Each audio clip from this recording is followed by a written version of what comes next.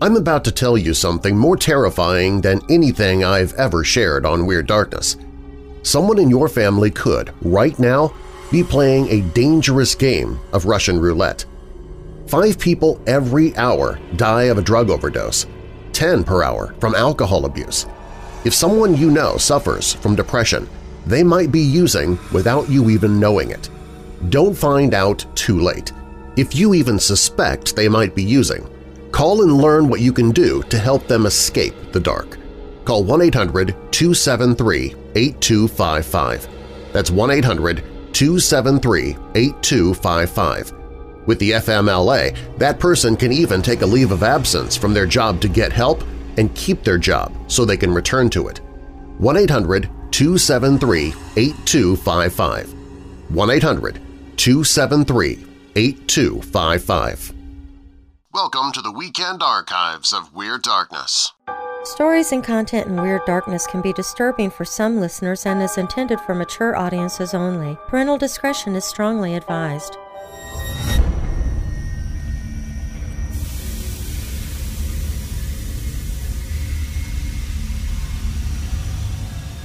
In H.G. Wells' classic novel of 1895, The Time Machine, an adventurous Londoner heads off into a dark future where he clashes with cave-dwelling monsters, explores ruined cities, and witnesses the final moments of life on Earth. In the 1968 movie Planet of the Apes, Charlton Heston's character, Taylor, an American astronaut, arrives on a nightmarish world run by a race of talking apes. Only at the film's climax, as he stumbles upon the remains of the Statue of Liberty, does Taylor realize with horror that he has not set foot on some far-off planet after all. Rather, he is home, 2,000 years in the future, and after a worldwide holocaust that has destroyed human civilization. Then there's Michael J. Fox's character, Marty McFly, who, in the 1985 Hollywood comedy blockbuster Back to the Future, travels through time to 1955. On doing so, he almost makes out with his then teenage mom, comes perilously close to wiping out his own existence as a result of his time-traveling antics, and, in single-handed fashion, invents rock and roll. And let's not forget Bruce Willis in 1995's 12 Monkeys. At least as far as mega-bucks movies and literary classics are concerned, the theme of time travel is a spectacularly successful one. But what of the real world? Are time travelers really among us? Is there a direct connection between the world of time travel and that of UFOs? I'm Darren Marlar, and this is Weird Darkness.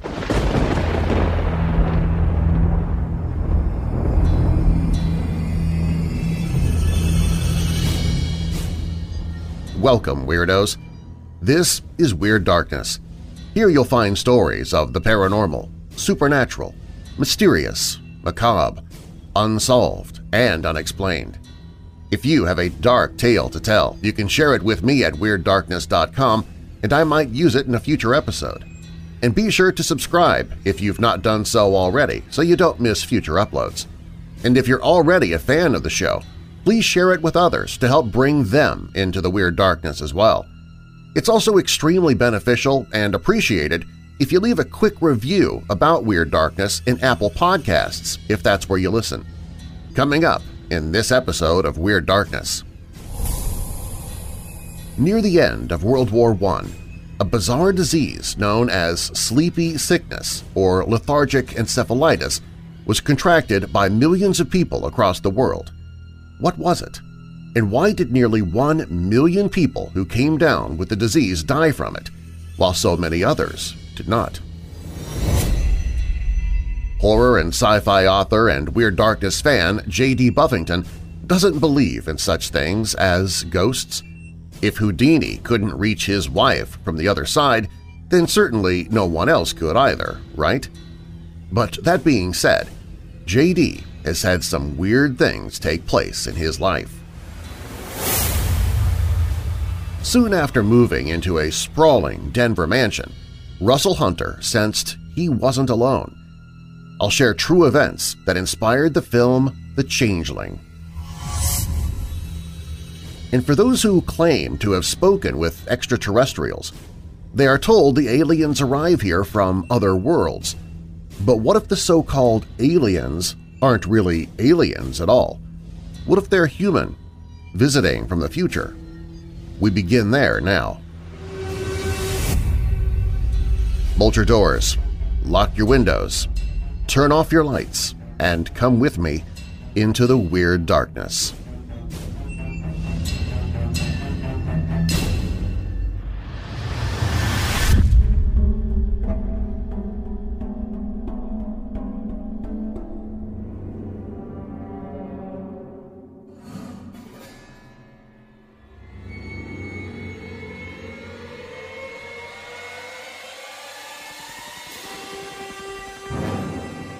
Just about everyone has heard of unidentified flying objects, or UFOs.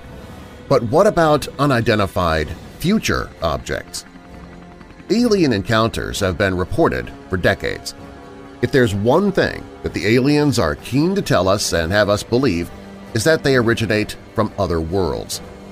But are they being truthful with us?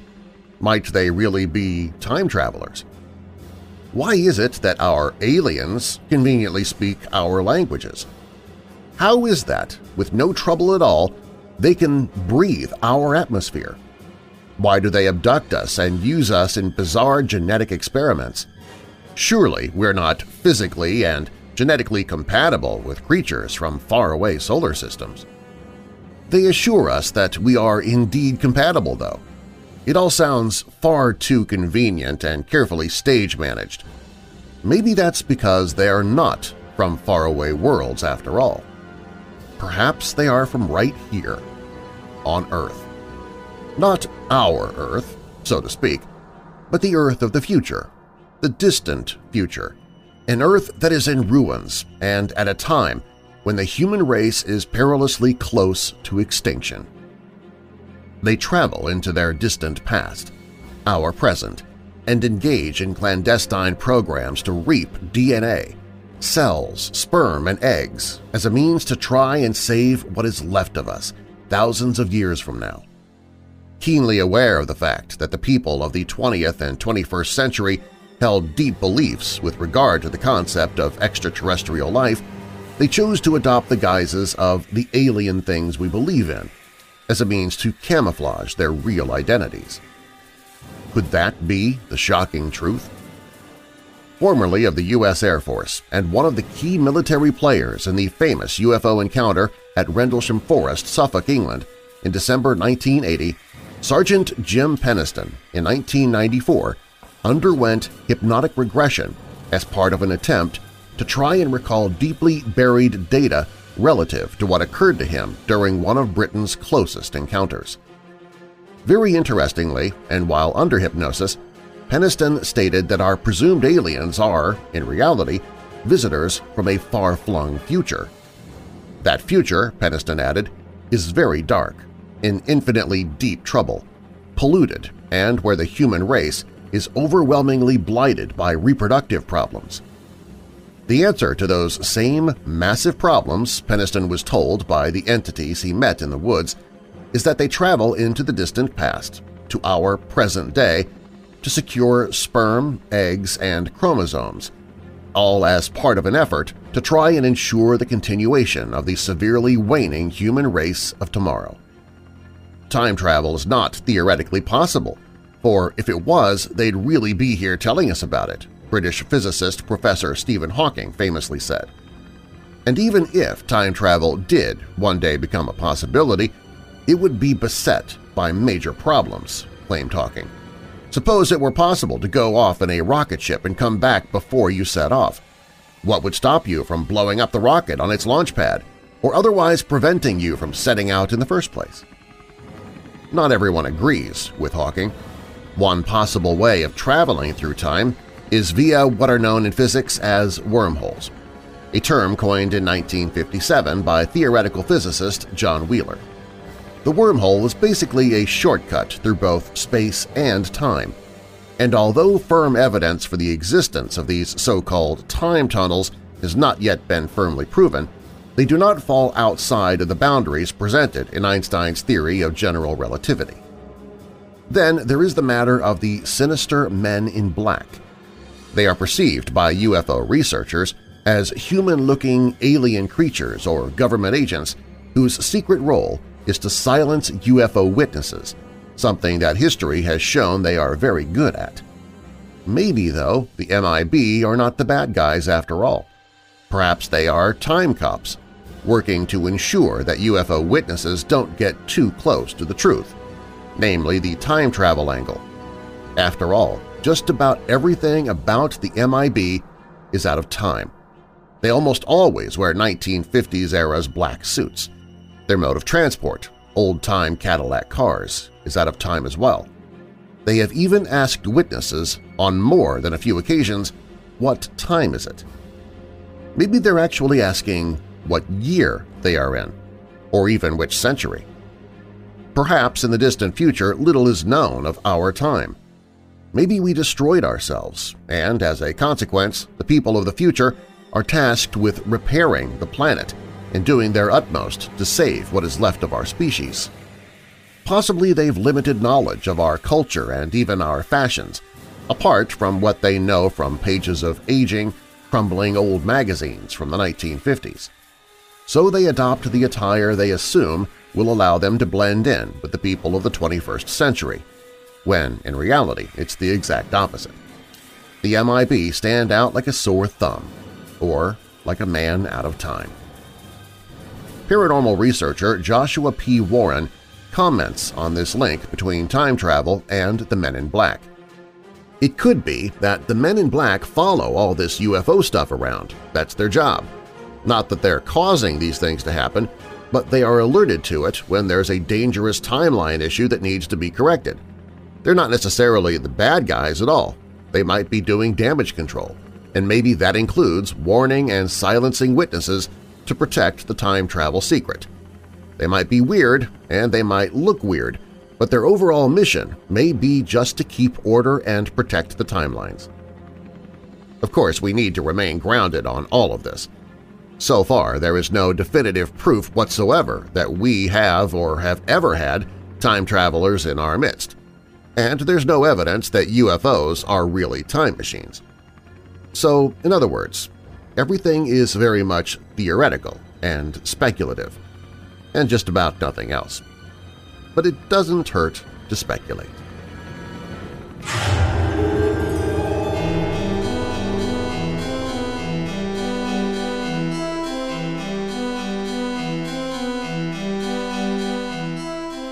I like to think I'm a pretty open-minded guy. I believe in God and spirits.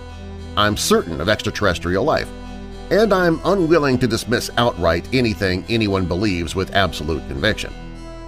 I believe they believe, and reality is perception, so yeah. Now, having turned 33 this year, I've lived a little while and I've seen things that would fall in the paranormal category. On today's Sunday morning, they were talking to Chip Coffey, and he said something to the effect of paranormal means you don't know or you can't explain what happened, but you know something happened. I've had a number of those. Being the season for ghost stories, I'll share my experiences here. I know I've got a pretty damned powerful memory. I can remember pretty far back, and I can remember instances with intense clarity, even mundane things. My earliest memory, of which there are two right around the same time and within the same house, I know I'm laying in a crib. I can see the bars. The direction I'm facing, laying on my stomach, I can see a window. It's either late or early, the light is dim and silvery outside.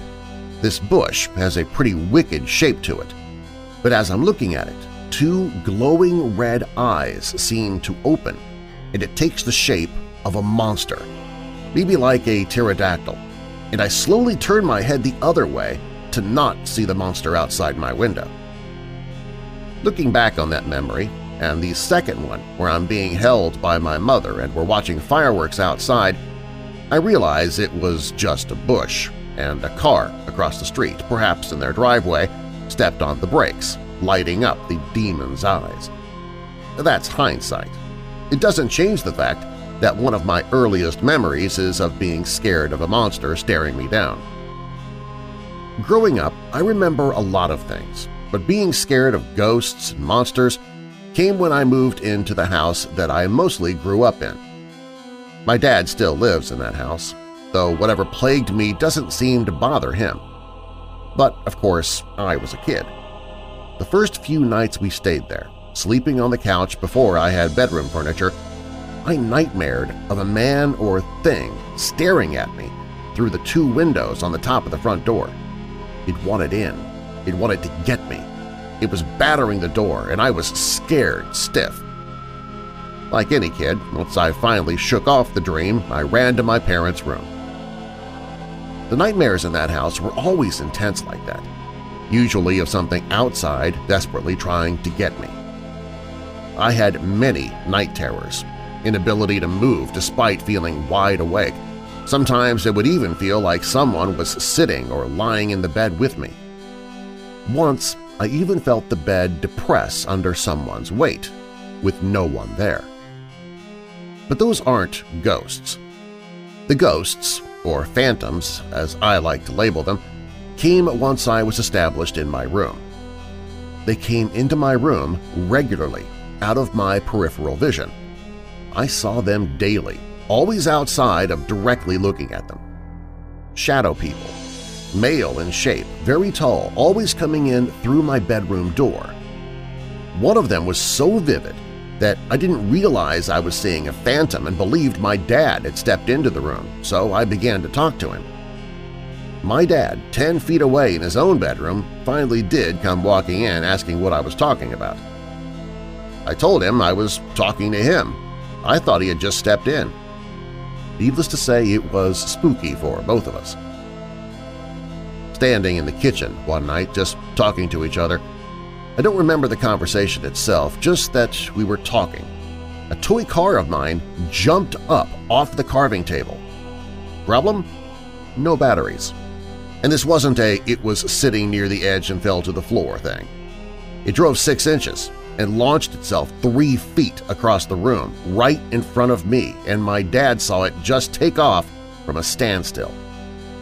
Again, we're both a little freaked, but laugh it off. In that house, besides phantoms, there was the thing in the kitchen. I never saw it, but I heard it. The first time was when I had 2 friends over for a slumber party on my 7th or 8th birthday. I thought my mom or dad had gotten up and was making coffee or breakfast at first, but the cabinets kept opening and shutting over and over. I laid there petrified as I realized there was no other sound, like a feet or bodily movement, just the cabinets swinging open and shutting with a clunk. I know I was awake because I looked at my friends, each sleeping on the floor, dead asleep. That wasn't the only time I heard it either. There were plenty of mornings the cabinets opened and shut, and I finally asked my dad if he was doing it or heard it, to find that no, he had no idea. Recently, staying the night there, I was actually scared I would hear that. But fortunately, it seems the restless cabinet monster had finally found what it was looking for. My first full frontal encounter with a ghost came around Thanksgiving, in a little house in Sweetwater, Texas the family had gathered at. My dad and I slept on a hideaway bed in the living room. One night I woke up. I don't know when in the evening, but it was dark inside and out, just ambient light from outside, street lights or the moon, and much to my surprise, someone was sitting next to me, about my midsection between the edge of the bed and the TV, enough room for one person's width. Waking up and seeing this person staring at me was jarring enough, but I thought I recognized the face at first. I looked directly at her, person I thought was my aunt. But as I looked directly in this thing's face, staring at me barely 2 feet from my face, I realized it had no eyes, just black, smoky pits. Slamming my eyes shut, terrified, I tried to will myself back to sleep. This was just a nightmare. I tried to make small movements to back myself up against my dad. Maybe I could annoy him awake to chase whatever it was away. I laid there with my eyes squeezed shut for a long while, relaxation only coming after nothing happened for so long. But I was still afraid to open my eyes, even when the morning light came. I asked my aunt about it. Had she come into the room to maybe check on me? Did she sleepwalk? Please, just tell me it was her and I was just confused in the darkness. But no. And then everyone started sharing crazy, scary encounters of their own, hardly making me feel safe, but at least not alone in my experience. Other than a general apprehension in the dark, the no-eyed ghost was the worst thing I saw for a long time. And I'm willing to concede that most of what I've explained here could all very well be explained away. But that's not all of my experiences. One in particular is more recent and happened over a period of months, during all matter of hours, and I have corroborating witnesses. Near 21st and Garnett, here in Tulsa, are the Dove Park townhomes. I'd been living in a single bedroom for the last 6 months, and the drummer in my band was looking to move out of the house that she was in and wanted to know if I'd be cool with rooming with her. We both worked for the same place. We were in a band together. It'd work out great. We could carpool, help each other with bills. Awesome. It was completely platonic, and she actually stayed there rarely, opting to stay the night with her boyfriend most of the time. So basically I had a whole big place to myself, and she used one of the rooms as storage. She paid her half of everything on time, and we were good. But it wasn't good. Not all the time. The very first night in that place, and I was alone that night too. She hadn't moved her bed over yet. I heard strange sounds from across the street in a little strip shopping center, and then helicopters and sirens, and it was a commotion for a long while, making it difficult to sleep. Someone had been murdered at a nightclub, shot dead in their car not 2 blocks from our apartments. It was a great start to our lease. Outward appearances made it seem like it was a decent neighborhood. Yeah, there was the aforementioned strip mall, but all around it was a decent neighborhood, so I was shocked and apprehensive about living in a place like that. Through that first week, we started having plumbing problems. I had a private little water closet just off the main bath, which was between our 2 bedrooms upstairs. It always stank like sewage, and one time the toilet acted like it was backed up, and my own efforts with a plunger weren't releasing whatever the stinking blockage was. I called the complex managers, and they'd send a plumber. I went to work. That evening there was a work order receipt. They had fixed the problem. I went upstairs, still a slight odor, but the toilet seemed to be working. The next morning, going through my routine, the exact same thing. Raw sewage smell, toilet backs up. My efforts fail. But when I went downstairs, the ceiling was leaking, dripping water all over my roommate's couch. Furious, I called both the apartment people and my roommate, and I just wanted out. Shootings, bad plumbing, ruining furniture, this was an exercise in frustration. But my roommate convinced me just to be patient. We couldn't really afford anywhere else or to back out anyway. I mostly quit using that toilet anymore, just to be on the safe side. These events just sort of set the table. In watching a million ghost shows and haunting specials and perusing YouTube surveillance footage of ghosts caught on film, a few things always stick out to me, especially regarding the really inexplicable hauntings. Cold spots, sounds from above like footsteps or balls rolling, and a prevalent stinking smell. I had the stinking smell in my bathroom, which at first I attributed to poor plumbing, considering they couldn't fix the problem.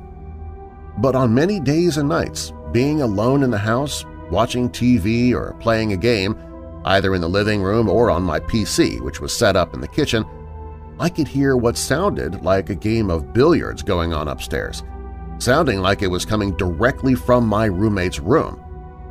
I went up often to check on things thinking something had fallen down, but nothing was ever out of place. On occasion, I would hear our neighbors or their kids through the walls, so I figured the kids were roughhousing upstairs and I was hearing reverberation downstairs. I began to dismiss it. It was a symptom of living next to a family with kids. One evening, getting home after dark from work, I stepped into the house, set down my bag, and was about to go into the kitchen when a knock came at the door. I opened it up, and it was our neighbors, husband and wife, looking concerned. They asked if everything was all right. Yeah, I just got home." The looks on their faces put me off guard. They were startled. "It sounded like there was a fight, a pretty bad one. We just wanted to make sure everything was okay." Again, I told them I had just got home and my roommate wasn't in. They were genuinely concerned. In this day and age of turning a blind eye, they came over together, ready to confront a domestic dispute, and I was all alone in a house that had been empty just moments before when they heard something. All three of us looked up the dark staircase just behind the front door. It was surreal, like out of a movie.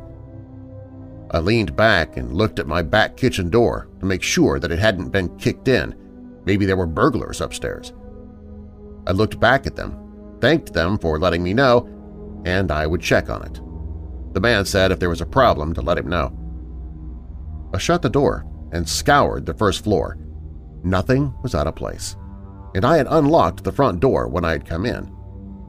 I finally worked up the courage to go upstairs, terrified of finding a living person ready to jump me, remotely scared of something paranormal thanks to strange noises and smells in the house. I turned on every light like a kid scared of the dark, reaching in quietly to flip the switch before I bodily entered the room. But no one was there.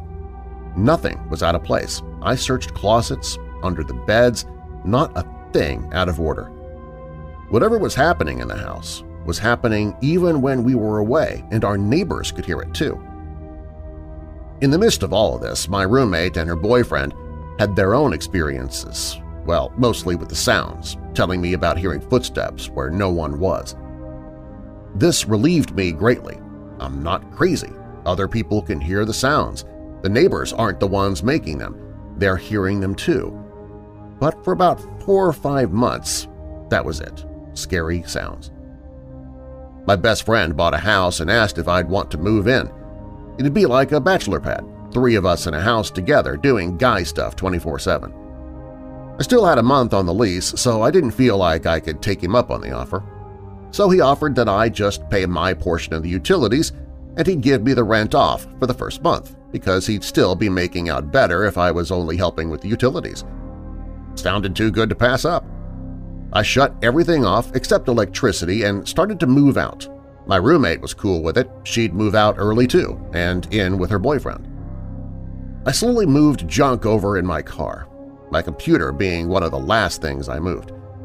I checked email and bills before preparing to power it down and take everything apart. Upstairs, I could hear footsteps and heavy movement, like furniture moving. This was different than the odd little billiards sound. It definitely sounded like a body and things moving. I assumed it was my roommate's boyfriend. He had been in and out helping her move, so I paid it no mind and didn't think that it was our ghost by any means. Satisfied enough to turn off my computer and the monitor blinked out.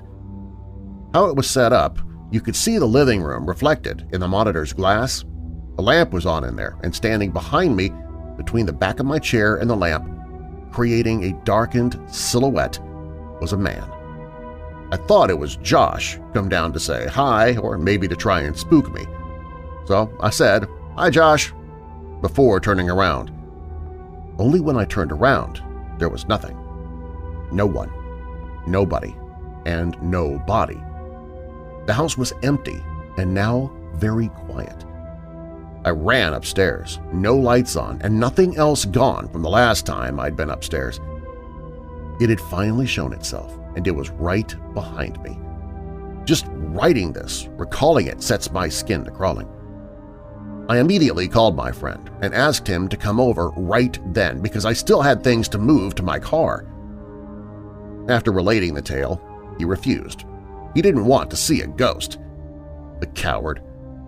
I kid, I was terrified and desperately wanted out myself. I wasn't exactly courageous in facing the unknown. He told me just to go ahead and stay the night at his house, starting that evening, to just get my stuff in broad daylight. I did, and once that last month of our lease was up, I did a walkthrough with the manager. The smell still lingered in the upstairs bathroom, but nothing made a sound or showed up while we were there. Once we stepped back outside, I told him everything that had happened, in case he or the company needed to be made aware of that kind of thing. He didn't shrug me off.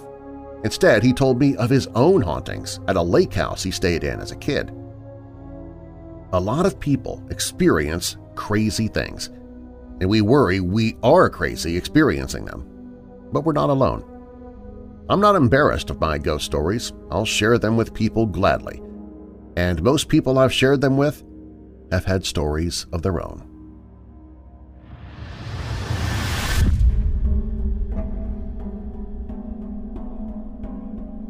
This weekend archive of Weird Darkness returns in just a moment.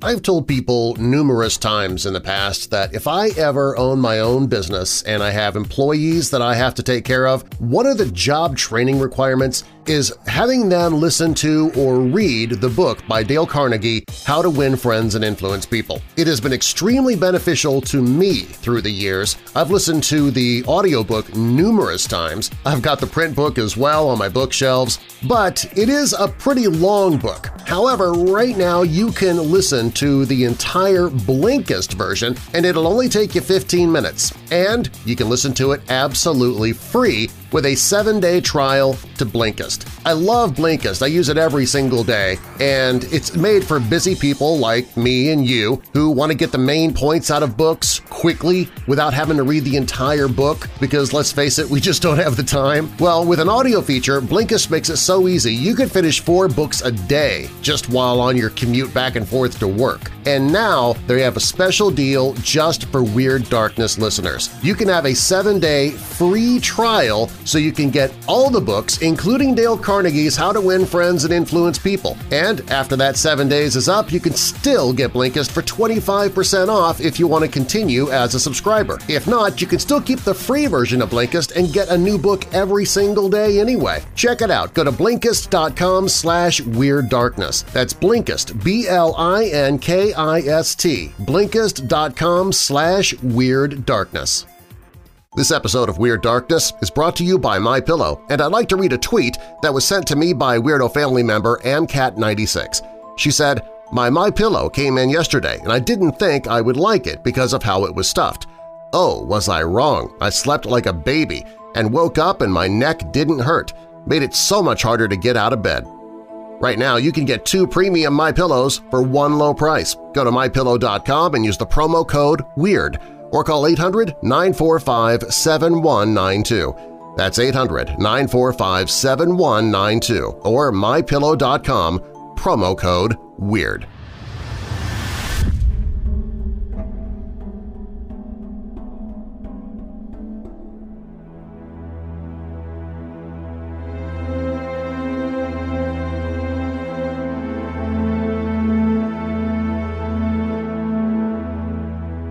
Chances are you're familiar with the 1980 ghost movie classic, The Changeling, even if you've never seen it.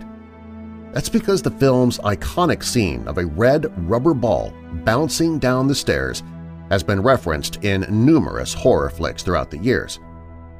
In fact, the sequence came in at number 54 on Bravo's list of 100 scariest movie moments, and Martin Scorsese listed The Changeling as one of the 11 scariest films of all time.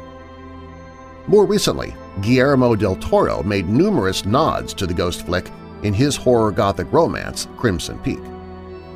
What you may not know about The Changeling, however, is that it's a tale of a malevolent spirit haunting a gloomy mansion, and it's based on a true story.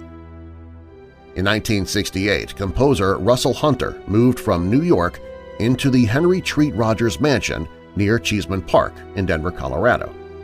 He would later claim in an interview that he rented the estate for the unbelievable price of $200 per month because no one else wanted to live there. In February of 1969, Hunter began experiencing strange phenomena in the house. It started with an unbelievable banging and crashing every morning at 6 a.m. that stopped whenever Hunter would get out of bed. Doors opened and closed by themselves, faucets turned off and on, and walls vibrated so violently that they knocked paintings to the floor. As he investigated these strange disturbances, Hunter claimed to have found a hidden staircase in the back of an upstairs closet. The narrow passageway led to a secret room where Hunter found the belongings, including a journal, of a young boy who had lived in the house a century ago. Hunter pored through the journal contents and conducted a seance to piece together the paranormal puzzle. He discerned the resident ghost was a sickly child who once lived in the home and had been heir to a fortune from his grandmother before succumbing to his infirmity. The boy's parents were worried his inheritance might pass to another family member if word got out about his death. So, the unscrupulous couple buried their dead son in an unmarked grave in a field southeast of Denver. They then adopted a boy from a local orphanage to pose as their child, who accepted the inheritance and later went on to great wealth and success. According to Hunter, the ghost of the sickly boy directed him to the aforementioned unmarked grave, which was now located beneath a house on South Dahlia Street in Denver. The spirit reportedly threatened to harm the family living in the South Dahlia home if they didn't give Hunter permission to dig there. The family acquiesced. It wasn't long before Hunter and his team unearthed human remains, along with a gold medallion inscribed with the dead child's name. Yet the grisly discovery didn't solve Hunter's problem. In fact, the haunting only grew worse. A set of glass doors exploded in Hunter's face, severing an artery in his wrist. The wall behind Hunter's bed imploded and crumbled down on top of him. Fearing for his life, Hunter fled to a new house on Kearney Street, but the hauntings moved with him. Finally, Hunter called in a priest from the Epiphany Episcopal Church to perform an exorcism, which seemed to clear the air. Hunter's account will sound familiar to anyone who has seen the Changeling film. The red rubber ball even makes an appearance in the original tale, as it was apparently the sickly boy's favorite toy. Hunter's claims also seem like they would be easy enough to corroborate. And yes, when you begin inspecting Hunter's account, gaps do emerge. The Denver Library recently did an excellent job of fact-checking Hunter's ghostly claims.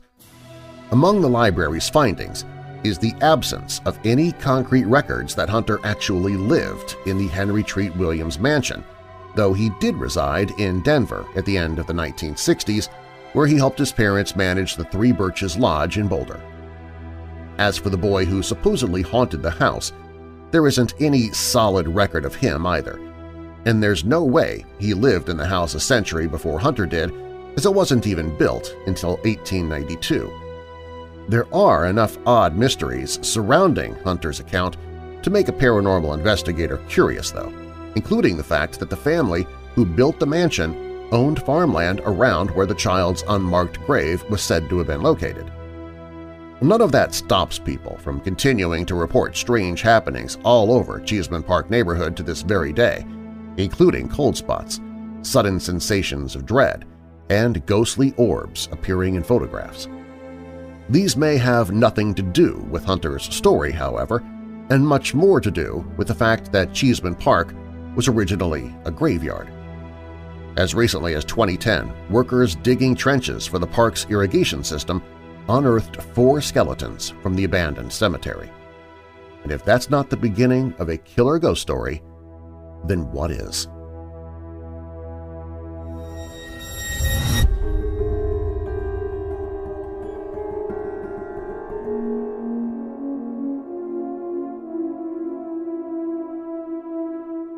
Near the end of World War I, a bizarre disease known as sleepy sickness or lethargic encephalitis was contracted by millions of people across the world. There seemed to be no treatment for it, and the cause of the disease remains a mystery to this day. What was it? And why did nearly 1 million people who came down with the disease die from it, while so many others did not? That's the problem. No one knows. Those who survived the disturbing illness probably wished they had died. It transformed people into living statues, forcing them to spend the rest of their lives trapped within their bodies and locked away in institutions, speechless and motionless. You're probably thinking that you've never heard of this, and there's a good reason why. The brain illness spread around the globe at the same time as the Spanish flu pandemic that killed over 50 million people, causing it to be overlooked by history in spite of the 1 million dead and the millions of lives that were affected by it. Although most cases were reported near the end of World War I, it's believed that the epidemic began in 1915 or 1916 when soldiers who displayed incredible lethargy and confusion were examined by doctors in Paris.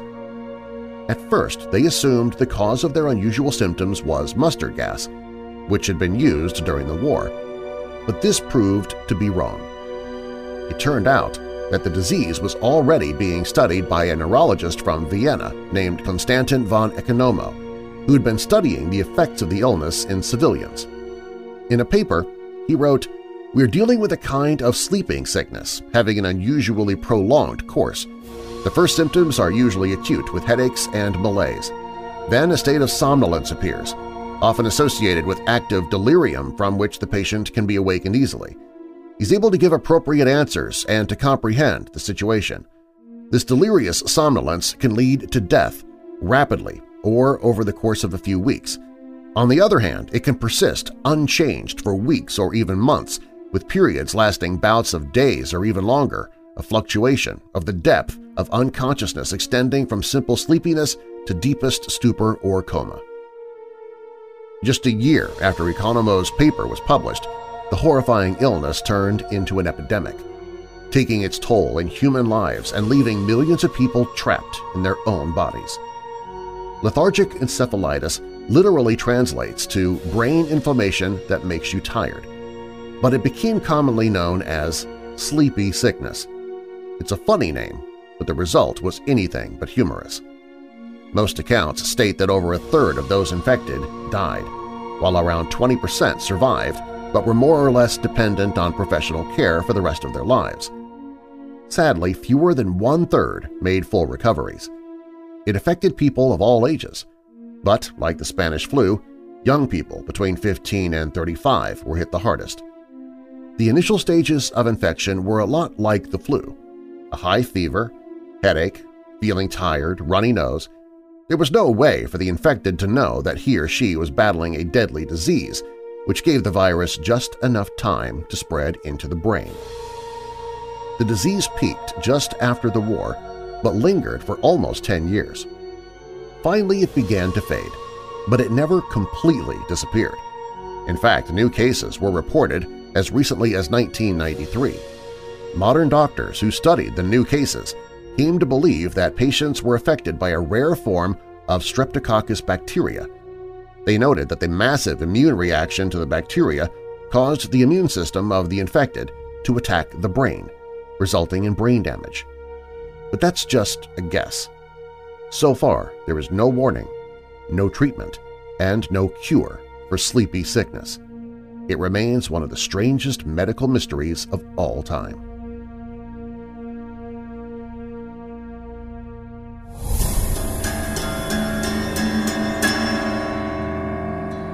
If you like what you hear and you want to hear even more, consider becoming a patron. I post commercial-free versions of Weird Darkness and bonus materials as well, including chapters of horror and paranormal books that I'm narrating into audiobooks as I record them. Become a patron by clicking the link in the show notes, or visit WeirdDarkness.com and click on Become a Patron. And if you like the show, please leave a review in Apple Podcasts. Doing so helps the show be seen by others, and I might read your reviews here in the podcast. Sue Bourne said, "I am fairly new to this podcast and am already hooked. He has so many different stories and they're always interesting. Very fun to listen to." Washburn 6 Strong says, "This is a great way to pass the time and keep your mind occupied. There's always interesting stories to both keep you curious and spook the crap out of you. Sean in Point Blue said, "Love this podcast. Awesomely spooky stories, and he's so easy to listen to. I stalk it every day for new episodes." Thanks to all of you who have posted those reviews. I really appreciate it, and hopefully I'll read your review in the near future. Do you have a dark tale to tell? Share your story at WeirdDarkness.com, and I might use it in a future episode. The following stories from this episode are purported to be true, and you can find links in the show notes. Aliens, Us from a Future Time was written by Nick Redfern. My Many Ghostly Encounters was written by J.D. Buffington. The Real-Life Haunting that Inspired the Changeling was written by Orrin Gray. And The Forgotten Epidemic was written by Troy Taylor. Music provided by Midnight Syndicate and Shadows Symphony. You can find links to both in the show notes. Find me on Twitter, Facebook, YouTube, and more. I have links to all of my social media at the top of the page at WeirdDarkness.com. I'm your creator and host, Darren Marlar. Thanks for joining me in the Weird Darkness.